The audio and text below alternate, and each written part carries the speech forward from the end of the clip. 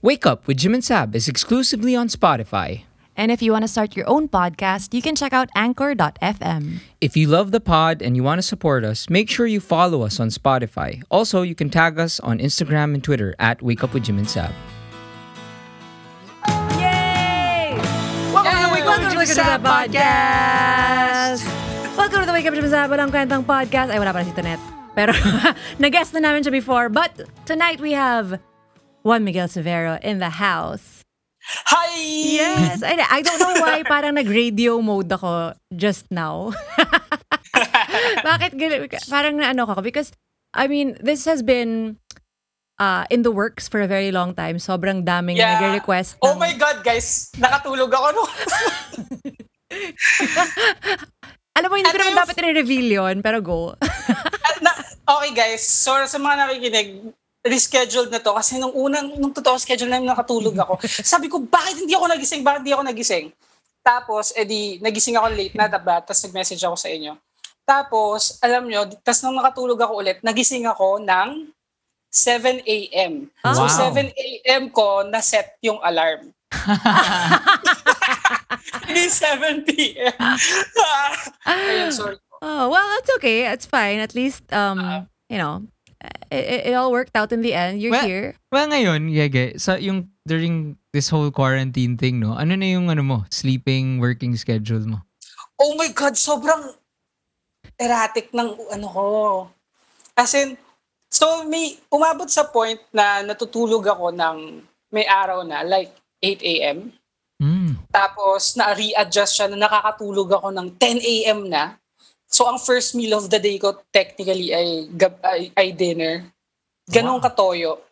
Tapos ngayon, well, after nung reschedule natin, so starting last week, ang nangyayari ay nakakatulog ako ng maaga. Tapos, nagigising din ako ng maaga.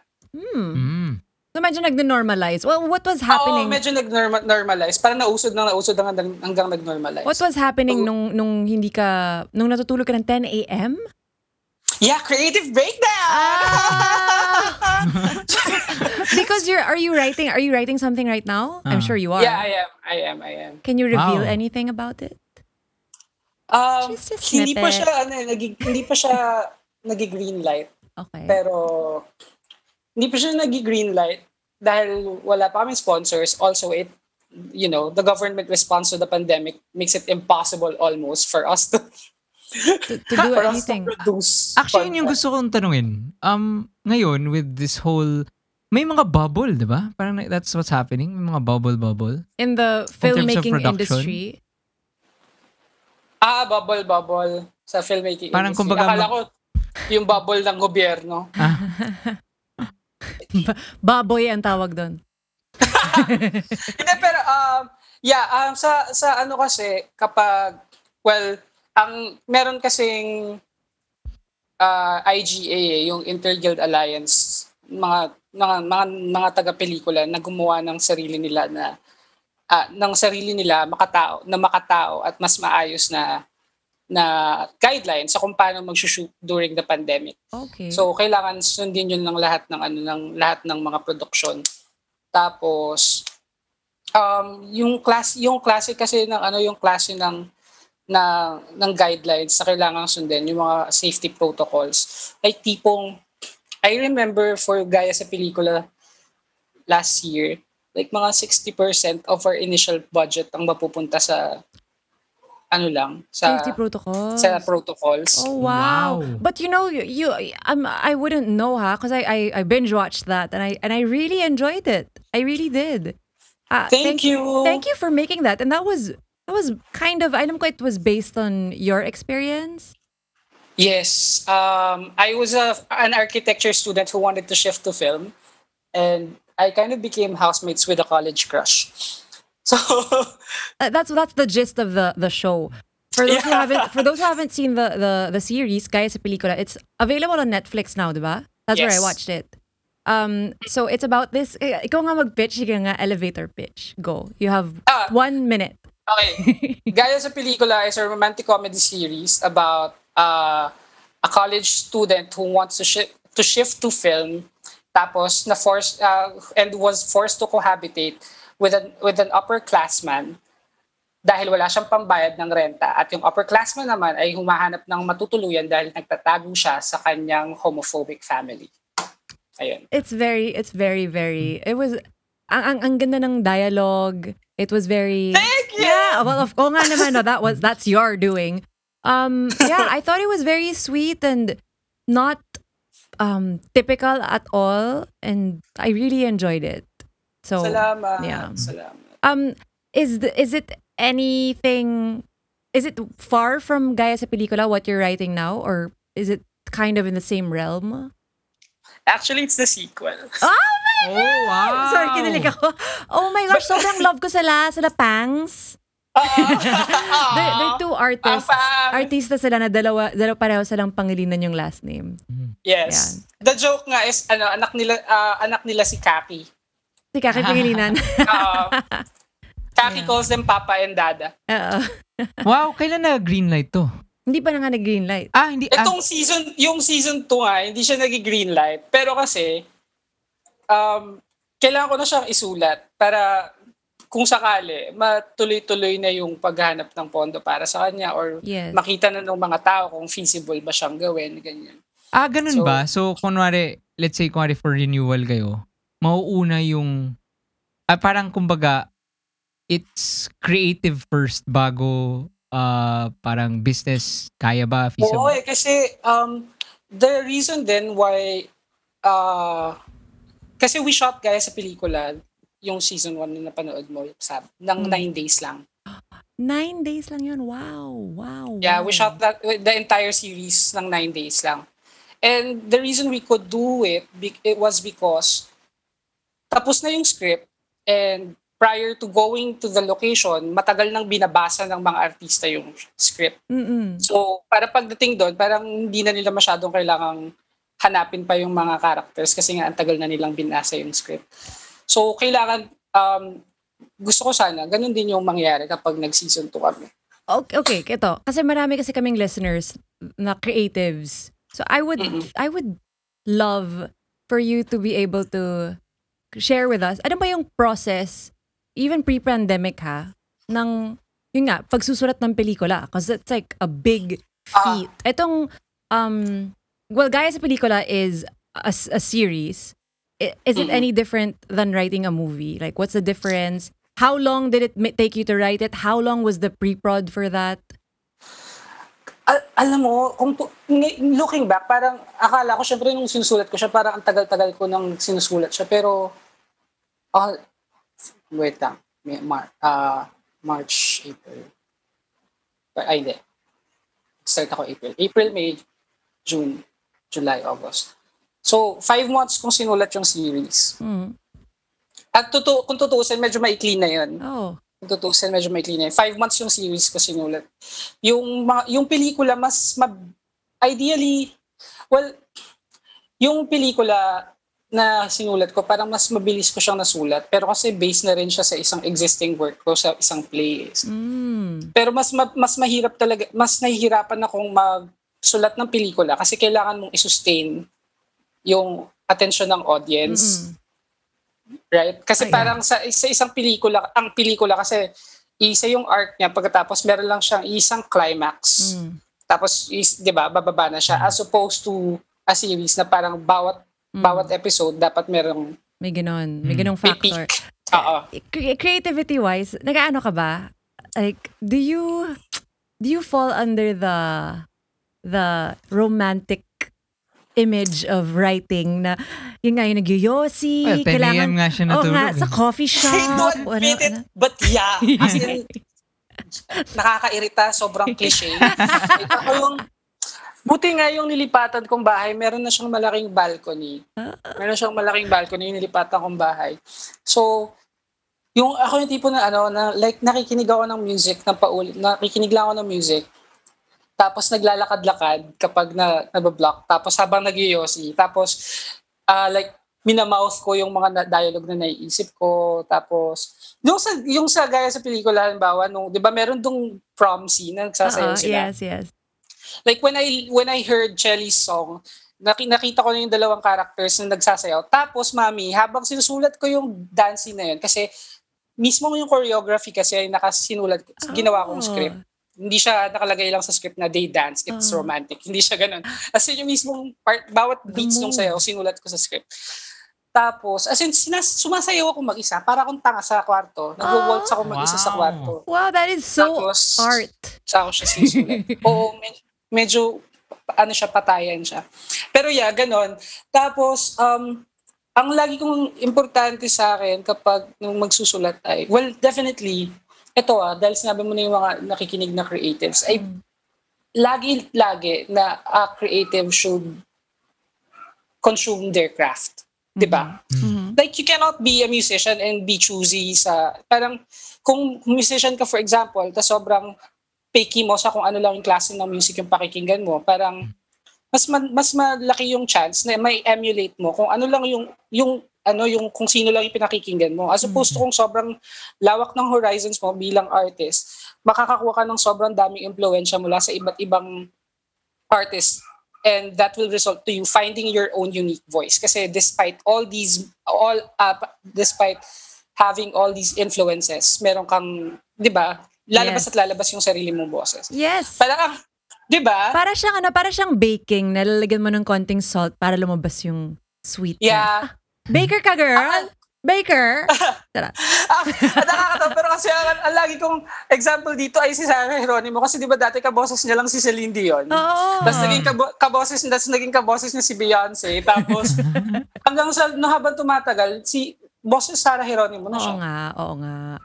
So parang So, feeling ko sa'yo? ganun din siya kapag writer ka, na you should expose yourself to the works of a lot of writers too, para mahanap mo yung sarili mong boses. Ako yung parang that's good one advice. quote that I've really clung on to is, we are just products of our failure to imitate. Yeah. Oh my God, who said that? Wait lang, parang Hindi ko nga maalala Conan O'Brien ba yan? Hindi ko Sa isang commencement speech? I don't remember. But That is. pero sobrang tumatak sa akin yun. I mean, I guess, kasi tama ka Ako naman, agree ako sa'yo doon. Lalo na sa aspect ng musician, no? Na parang, syempre, kung ito lang yung papakinggan mo, ang mangyayari talaga, magtutunog kang ganon. You're gonna sound like a poor man's version of this. As opposed to, kung nakikinig ka ng, purely jazz ang pinapakinggan mo, and then biglang nakinig ka ng Sarah Geronimo, di ba? Magiging lalalan. Magkakaroon ng sampling. Pero, Totoo yan. so, ako, in relation dun sa writing naman, gusto ko tanungin, like, is there one book, parang, let's say, for example, like, ano yung one book that changed your life? Na parang, nung nabasa mo to, sabi mo, ay shit, ang banu ko pala. Parang, ang pangit pala ang layo pa pala ng kung saan ako. Parang kailangan, kasi ganun ako nung first time ko narinig, nung narinig ko yung Radiohead or narinig ko yung Sgt. Pepper ng Beatles. Like, grabe, may ganito palang music. Like, parang basura ako, parang ganun. What really made me fall in love with, writing nung college ako. Nung college ako, parang second wave na to ng pagkahumaling ko sa pagsusulat. Ay dalawa Isang mga tula ni Jerry Gracio, yung Apok. Uy, nandito siya. Galing. Within reach ko lang siya. Nice. Apocryphos. Pagkatapos, sa mga nobela naman, Norwegian Wood ni Murakami. Kasi I was 17 when I read Norwegian Wood. Pagkatapos, sobrang mahal na mahal ko siya. Pero, pwede bang magbura rito? Okay lang. Go. Ako naman. Alam niyo Please. yung libro na, sa putang ina, ayoko na magsulat. Yung diba, may gano'n kasi, putang ina, ba't ko pa pala ginagawa? Hindi ko naman yung gano'n ko, mami, ay... Diba, gets nyo ba yun? Yeah. Sobra. Yung parang, sino ba ako? Bakit ko to, anong sumapi sa akin para maisip na kaya ko yung mga ginagawa nila? Yung gano'n ko, Unbearable Lightness of Being ni Kundera. Kasi, nung binasa ko yung Unbearable Lightness of Being, equal parts cerebral and emotional experience siya. Na, kasi parang, ako kasi emotive akong tao Obviously yata. Obvious naman yata yun. Emotive akong tao. pero hindi ko kayang mapag-juggle as well as he did. Yung yung utak at saka yung puso sa panulat. So, ayun. Gigil na gigil ako ron kasi hindi ko alam kung paano ko gagawin yun. What would be your advice to the kids who feel that way? Like, how do you fight that? Kasi that happens, di ba? Na parang, bakit ko pa gagawin to? Ang dami-daming magaling. Parang, ba't pa ako sasali?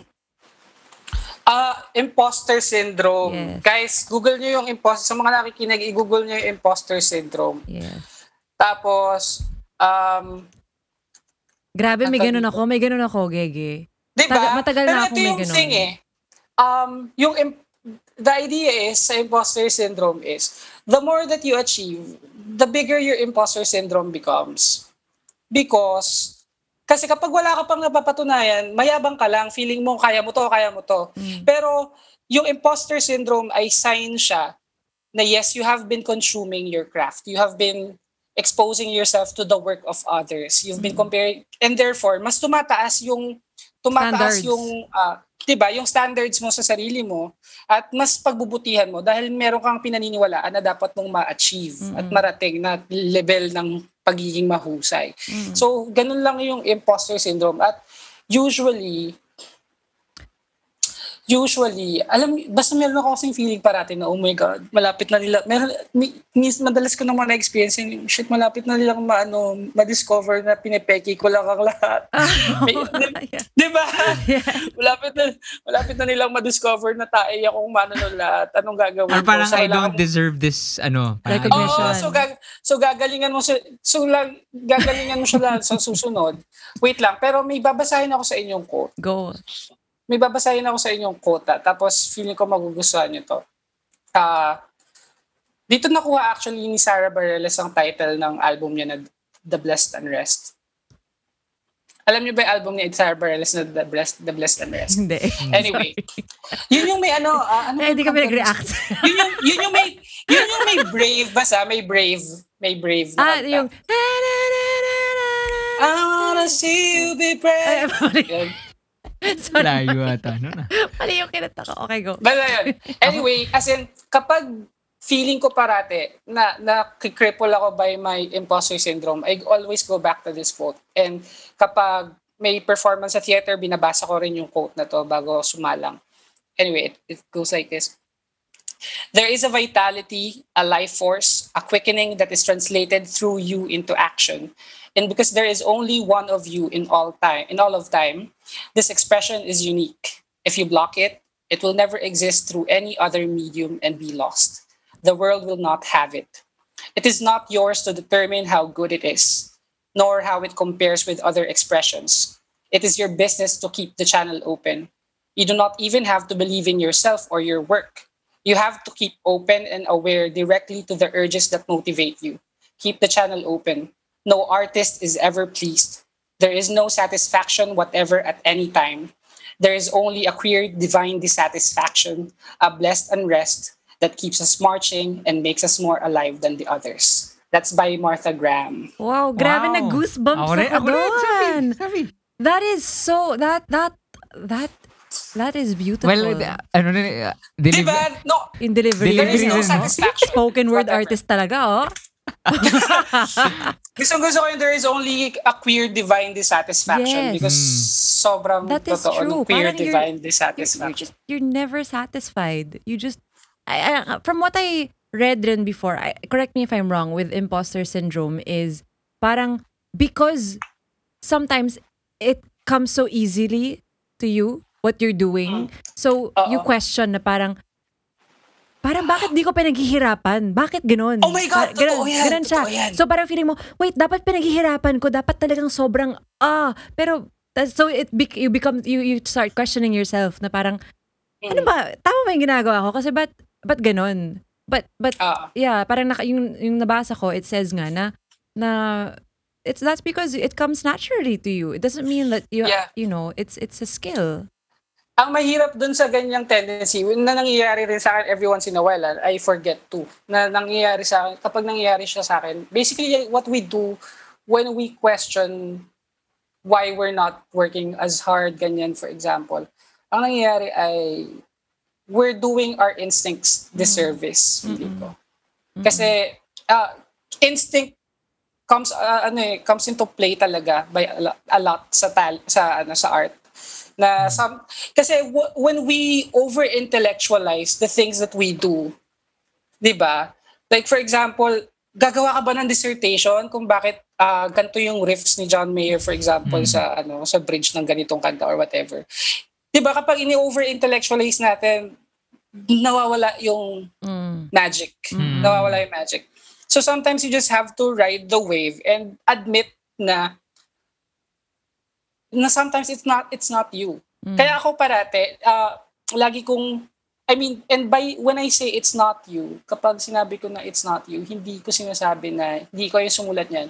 Pero basically, may admission lang ako na our genius, we are not geniuses. We just have geniuses na every once in a while ay dumadalaw.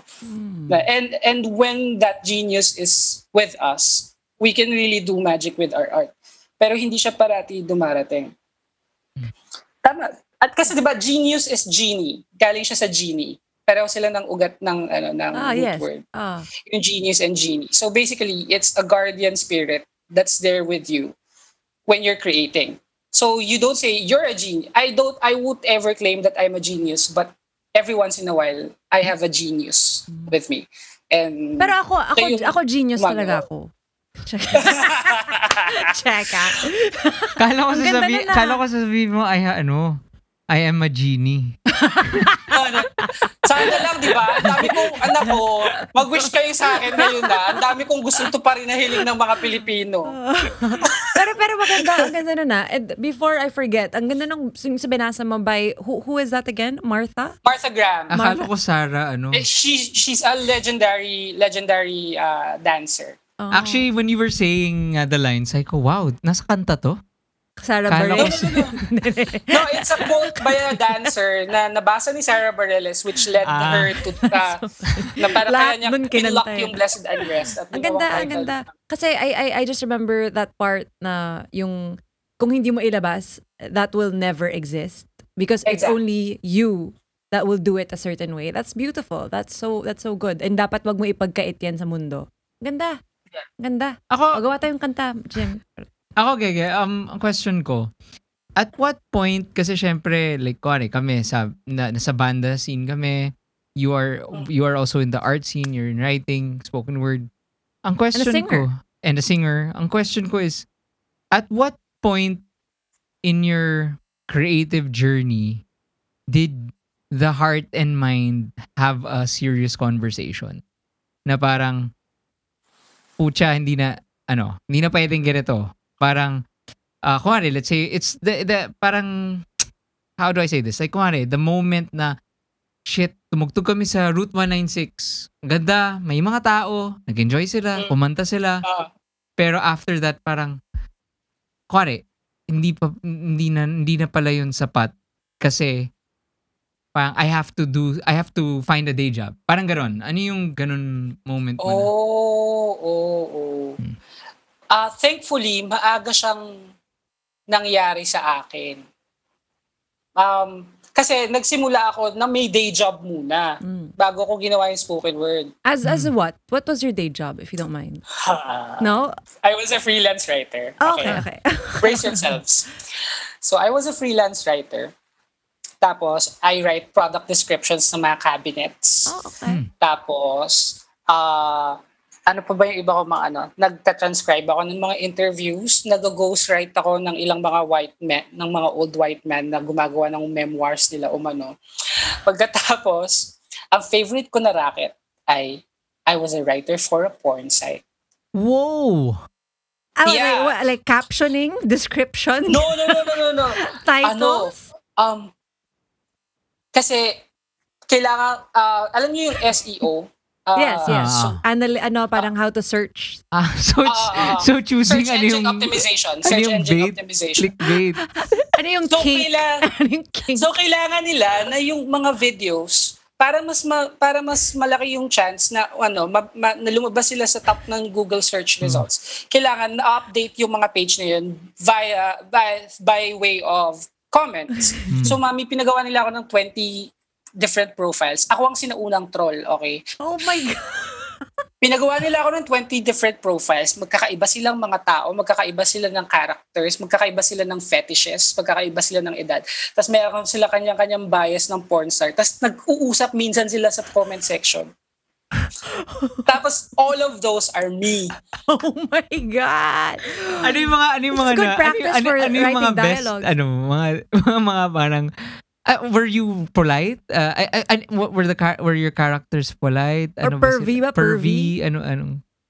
Iba-iba. Like meron akong middle-aged white man na sobrang hilig sa mga twinks or yung mga payat na bata na ano. Tapos sobrang creepy niya na magsulat. Tapos kapag nagko-comment siya laging all caps. Tapos meron akong tangang Asian character na naghahanap ng love for some reason doon sa porn site. Na gusto niya maging boyfriend, yung boyfriend niya maging kamukha nitong ni Stu ng Sean Cody, for example. Mga ganong stuff. Ganon. Tapos pinag-usap-usap din sila minsan. Oh my God. Tapos nakakabaliw siya na maniwala kahit sa hindi, na-desensitize ako sa sex dahil sa trabaho na yan. Like at first, parang it was so exciting for me not to think na parang, oh my God, I'm getting paid watching porn. Kasi of course, for me to be able to like really, di ba? Comment parang properly. magkaroon ng maayos ng comment, ay kailangan kong panoorin yung mga So at nung una, parang struggle siya kasi, oh my God, hindi ako makapagtrabaho dahil nag-iinit ako. So, di ba? Pero mami, after a little over a month working for that porn site, wala na ako nararamdaman. I started feeling nothing. Like, dicks do not impress me anymore. Nakakatawa na pinag-iisip. Talagang pinapanood mo at nagko-comment ka. Di ba typically ang mga comments naman doon is just like, what? Like, I would assume na parang mga yum, mga ganon. Pero Sab, I'm a writer/actor. Totoo. So, Yes. kinakareer May ko siya standards as a ka. Yes. As a writer-actor, kasi kailangan talaga consistent sa akin yung Sobrang Oh my ganda. Wait. God. Okay, where were we? We were talking about your day job. And then you got... Yun yung day job ko. Oh, Oo. tapos tsaka ka So anyway, oh my God, ang tagal na pala. So yun yung day job ko. Tapos, when I found spoken word, parang when people started booking me sa mga gigs, tapos feeling ko kasi parang I felt like this is not a real art form. Why would they pay me for this? And somehow, and apparently organizers felt the same way. So, binibigyan lang nila ako ng mga tokens, binibigyan lang nila ako ng mga gift cards, binigyan ako ng... Umabot hanggang ang turning point ay binigyan nila ako ng Starbucks card. Tapos pagtingin ko sa coin purse ko, 4 pesos lang yung pera ko. Tapos wala namang Starbucks sa Malabon. So, na-realize ko na meron akong Starbucks card, pero wala akong pambili ng coffee ko brown. Ang ganda. Tapos, naisip ko, bakit ako umabot sa ganitong punto? Kasi may mga tinanggihan akong writing jobs dahil pupunta ako sa gig na to. Dahil masyado ako nag-enjoy sa spoken word eh. Hanggang sa hindi ko na-sense na hindi. Tapos, after that, nag-start na ako maningil. Yun yung turning point. Tapos yun yung sinasabi ko sa utak ko na kasi yung oras na dapat nilalaan ko sa pagtatrabaho ay dito ko ibinibigay. So, ibig sabihin, kumbaga, my talent is for free but my time is not. Yeah. So, bayaran na lang nila yung oras ko na dapat nagtatrabaho. That's good. I'm curious lang kasi you actually really, I would say you paved the way for spoken word for our generation, I think. Well, Yeah. parang I feel like, diba, you don't hear Yeah. I mean, now, there are a lot. Ako definitely. There are Kasi a lot now. Pero, parang- nung panahong yun, Oh. how did you even get bookings? How did you get nalaman put ko yourself nga, out there? actually, Sorry. when I kept seeing your name, ko, oh shit, may ganitong eksena na pala. You know, that's where, anyway, go. Thank you. Kwento mo naman, no? Kwento mo. Oo. Like, paano nangyari yun? How did you start booking gigs? When was your first show? Were you doing it like sa org, sa school? Ano ba? Because, okay, sa there's this small cafe sa malapit sa CCP owned by Howie Severino and his wife, si Mami Ipat Luna. Tapos, meron, every third Saturday of the month, may open mic doon. Tapos, around the time, medyo dumarating na sa atin dahil sa YouTube, yung mga slam poetry videos, deaf poetry jam, etc., etc., na from the US. So, may napapanood na siya. And slowly, it's gaining, nagkakaroon na siya ng mga fans. Tapos, after, akala ko talaga walang ganong eksena rito sa Pilipinas until I auditioned using a spoken word poem that I wrote. And then, sinabihan ako dun nung nagpa-audition na merong spoken word open mic night sa Sev's Cafe sa CCP, malapit sa CCP, every third Saturday of the month, pumunta ka ron. And then, Mami, 20 lang kami parati na tao ron. Tapos kung sino yung audience, sila rin yung magpa-perform. Ganun lang na. Tapos, for some reason, parami yung pumupunta. Siguro, dala na rin ng hugot culture up until naimbitahan na kami sa mga schools. Tapos yung isa kong video during my performance sa isang school, nag-viral siya. And yun na. Doon ako parang, okay, pwede na talaga ako maningil. Yay. Yeah. Pero grabe, ang galing rin talaga ng delivery mo talaga. Talagang actor talaga. In fair. Kasi kaya ako nag-spoken word dahil hindi ako nakakast sa mga auditions sa pinupunta. I heard about that nga. Na Yeah, you were aspiring, I mean, kumbaga, yun talaga yung parang kumbaga goal mo in the beginning, di ba? Frustrated actor talaga ako nun. Kaya pang MMK yung mga una kong pyesa. Nung nakakaarte na ako, parang okay, kaya ko nang mas mag-mellow down sa mga performances. Can you tell us about like your early auditions na you said na you weren't getting? May mga ka ba? Embarrassing moments or cringe? Oh my God. Like, nasa final callback ako hindi naman natuloy yung production na to, pero nasa final callback ako ng Spring Awakening sa Ateneo. Hindi ko na maalala kung anong taon. Pero, Mami, nagtatai ako nung dance callback na. So tumawid ako ng Ateneo tapos jumebs ako sa Starbucks yata or sa Coffee Bean. Ano ba mas Coffee Bean. Grabe talaga yung Starbucks sa buhay mo, no? Coffee Bean. Daming Oo nga. intertwined. Anyway, basta hindi na ako bumalik. Tapos basta hindi na ako bumalik dun sa audition. Kasi naisip ko rin, bakit mo kailangan lumayo? May mga CR naman sa Ateneo. Alam mo, gumagawa ka lang ng rason para hindi yun yung kasi ayun yung pinakamalalang atake. Isa yun sa pinakamalala na atake ng imposter syndrome ko yata. Akala ko sa tiyan. Atake sa tiyan. Kasi feeling ko parang yung tiyan ko sinasabotahe ako or baka maybe I willed it. Yeah. Na magkaganon yung tiyan ko dahil takot nga akong sumayaw sa harap ng mga atenista. But yeah. Yun yung hindi ko makalimutan na. Tas ang nakakahiya pa sa akin nun, parang nakipag-hook up ako after. So parang, really, Gege, inuna mo yung tite bago yung teatro. So, hindi ako proud sa sarili ko nun, pero wala. Ginawang coping mechanism. So, Hindi ako proud dun. Pero yun, guys, huwag nyo gagawin yun. Tuloy nyo yung audition kahit mapahiya kayo.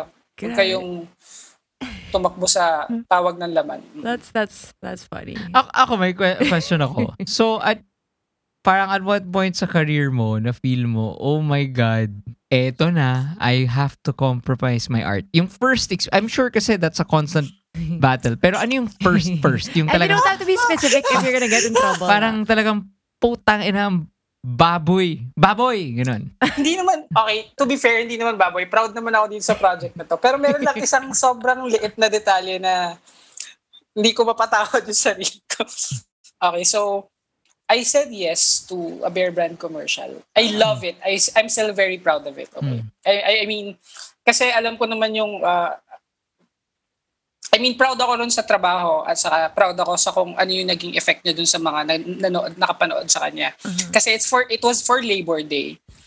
So nakalaan siya para sa mga manggagawa. So it addresses kung gano'n na sila kapagod, ganyan-ganyan. Tas basically encouraging to keeping on, ganyan. Tapos, so doon sa commercial na yun, makikita mo ako sa iba't ibang kung saan ng mga manggagawa. Like, makikita mo ako sa abangan ng sasakayan ng jeep, makikita mo ako sa construction, makikita mo. Tapos nandun lang ako, naka-mic stand, tapos spoken word habang may mga nagtatrabaho sa paligid ko. Ganun siya. Okay naman. Kaso, meron daw isang shot na pinush nila na nagsasala ako ng semento habang tumutula. Bakit? Mami, as in, nagsasala ako ng semento habang tumutula. Wait, nasa YouTube to, no? I think I watched this. I think I've seen this. Like, viral to, no? Yeah. Malala niya. Kasi may banners ako nun sa YouTube. So parang yung banner sa YouTube lang, look ma, I made it.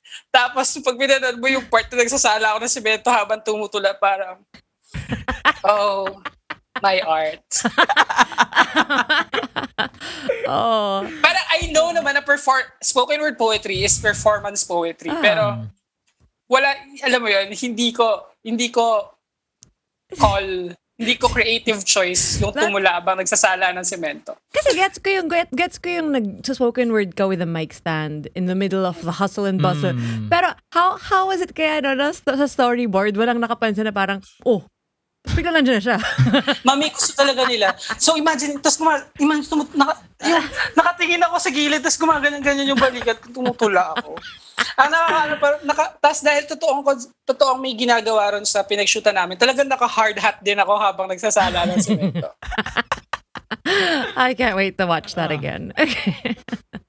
Yeah, okay. So, as we talked about all things about being a creative locally, I wanted to know your thoughts since you are very vocal about what's happening in the country.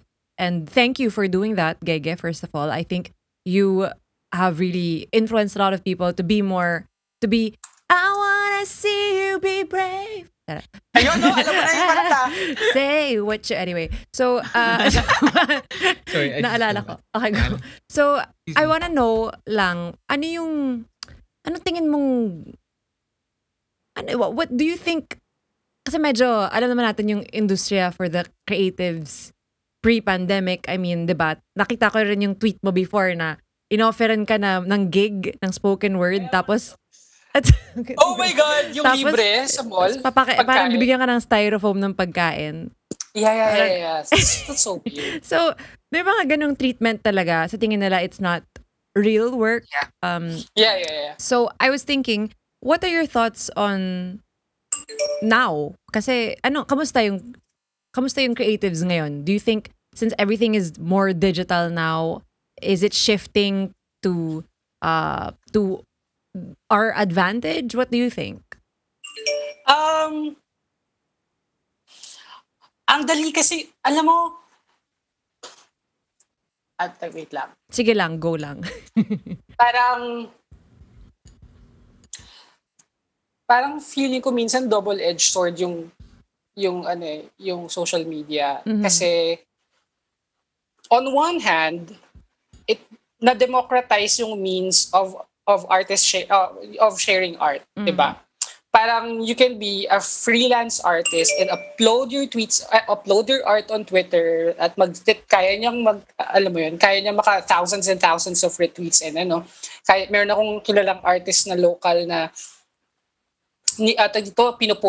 pinost na napansin na ng mga ni Dua Lipa yung artworks niya, ganyan, kasi he does portraits of different female artists.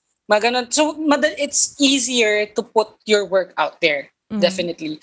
But also, yung danger din doon, I feel, na kailangan natin bantayan is, una, nagiging hotbed for plagiarism ang Twitter.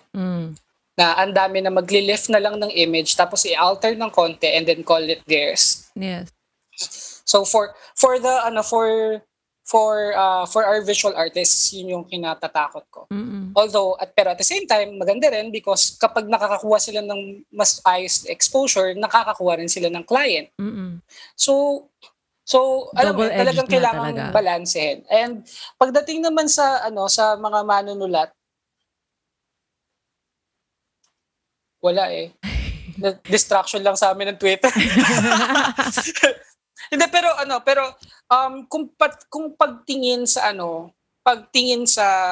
mga artists, at least ang pinaka okay na masasabi ko ay na mas nandiyan na yung diskusyon, na the discourse is out there, mas maraming nakakapag-participate, and people now are, parang hindi, yung mga artists now ay hindi na basta-basta papayag na to push them aside, or kung na dito i-lowball sila ng kung sino-sinong kumpanya. Mhm. Dahil napag-uusap, mas open na rin yung mga tao ngayon, mga artists ngayon, sa pag-uusap ng kung ano ba yung makatarungan na rate, ganyan. Yes. Or ano ba yung hindi nila dapat natanggapin. Mm-mm. So, ayun, sa tingin ko naman, mas okay na. Pero I also acknowledge the fact that my ability to say that it's better still comes from a very privileged place, because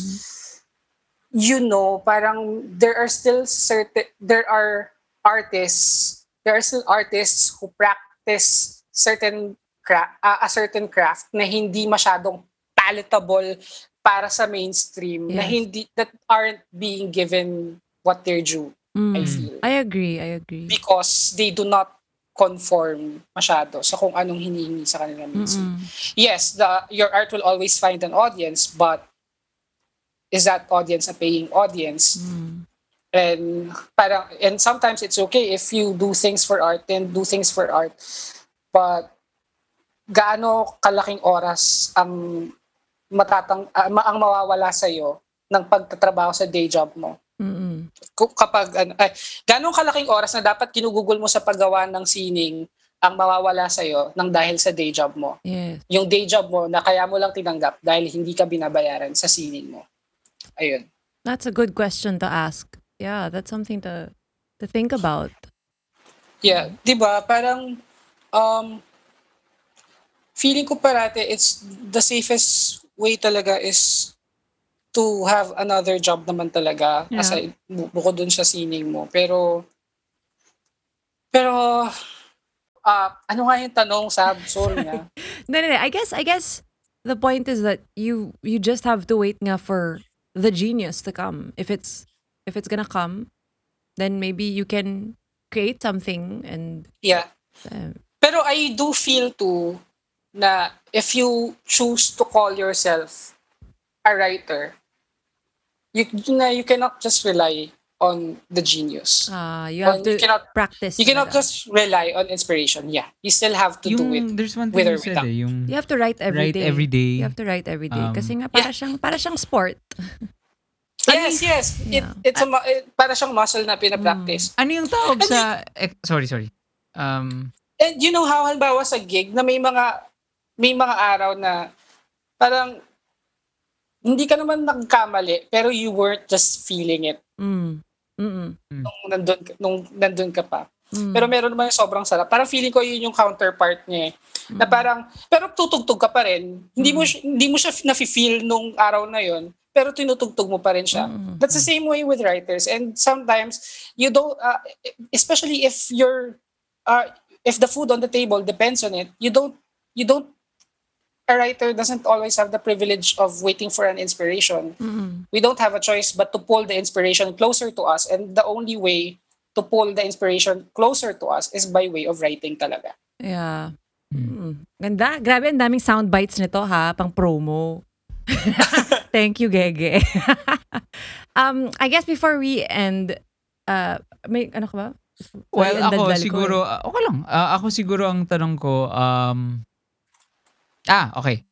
Ano ang advice mo sa mga creatives ngayon na kunwari, wala talaga silang idea about the business side of it, 'di ba? Usually that comes along when you work, 'di ba? Doon mo magigets na ay ganun pala ang may copywriting pala sa ahensya, may ganyan pala, may pwede pala maging art director, may ganyan. Pero like, and especially if they go into freelance agad, let's say after college or whatever, Anong advice mo in learning how to value your craft, value yourself, in terms of money? Trying to monetize your art. How Yeah, do you parang even kumbaga decide how to ano yung price it? baseline mo? No? Parang ganon. Especially kung let's say, kung lang, I'm a writer, I like writing, or kung I like making films or whatever. But I have no network. Di ba? Parang Where do you start? I mag-network ka. think you should join pero, groups. pero yun, pero aside from that, ikaw, anong siguro advice mo, like, parang, where should they begin? Ako talaga,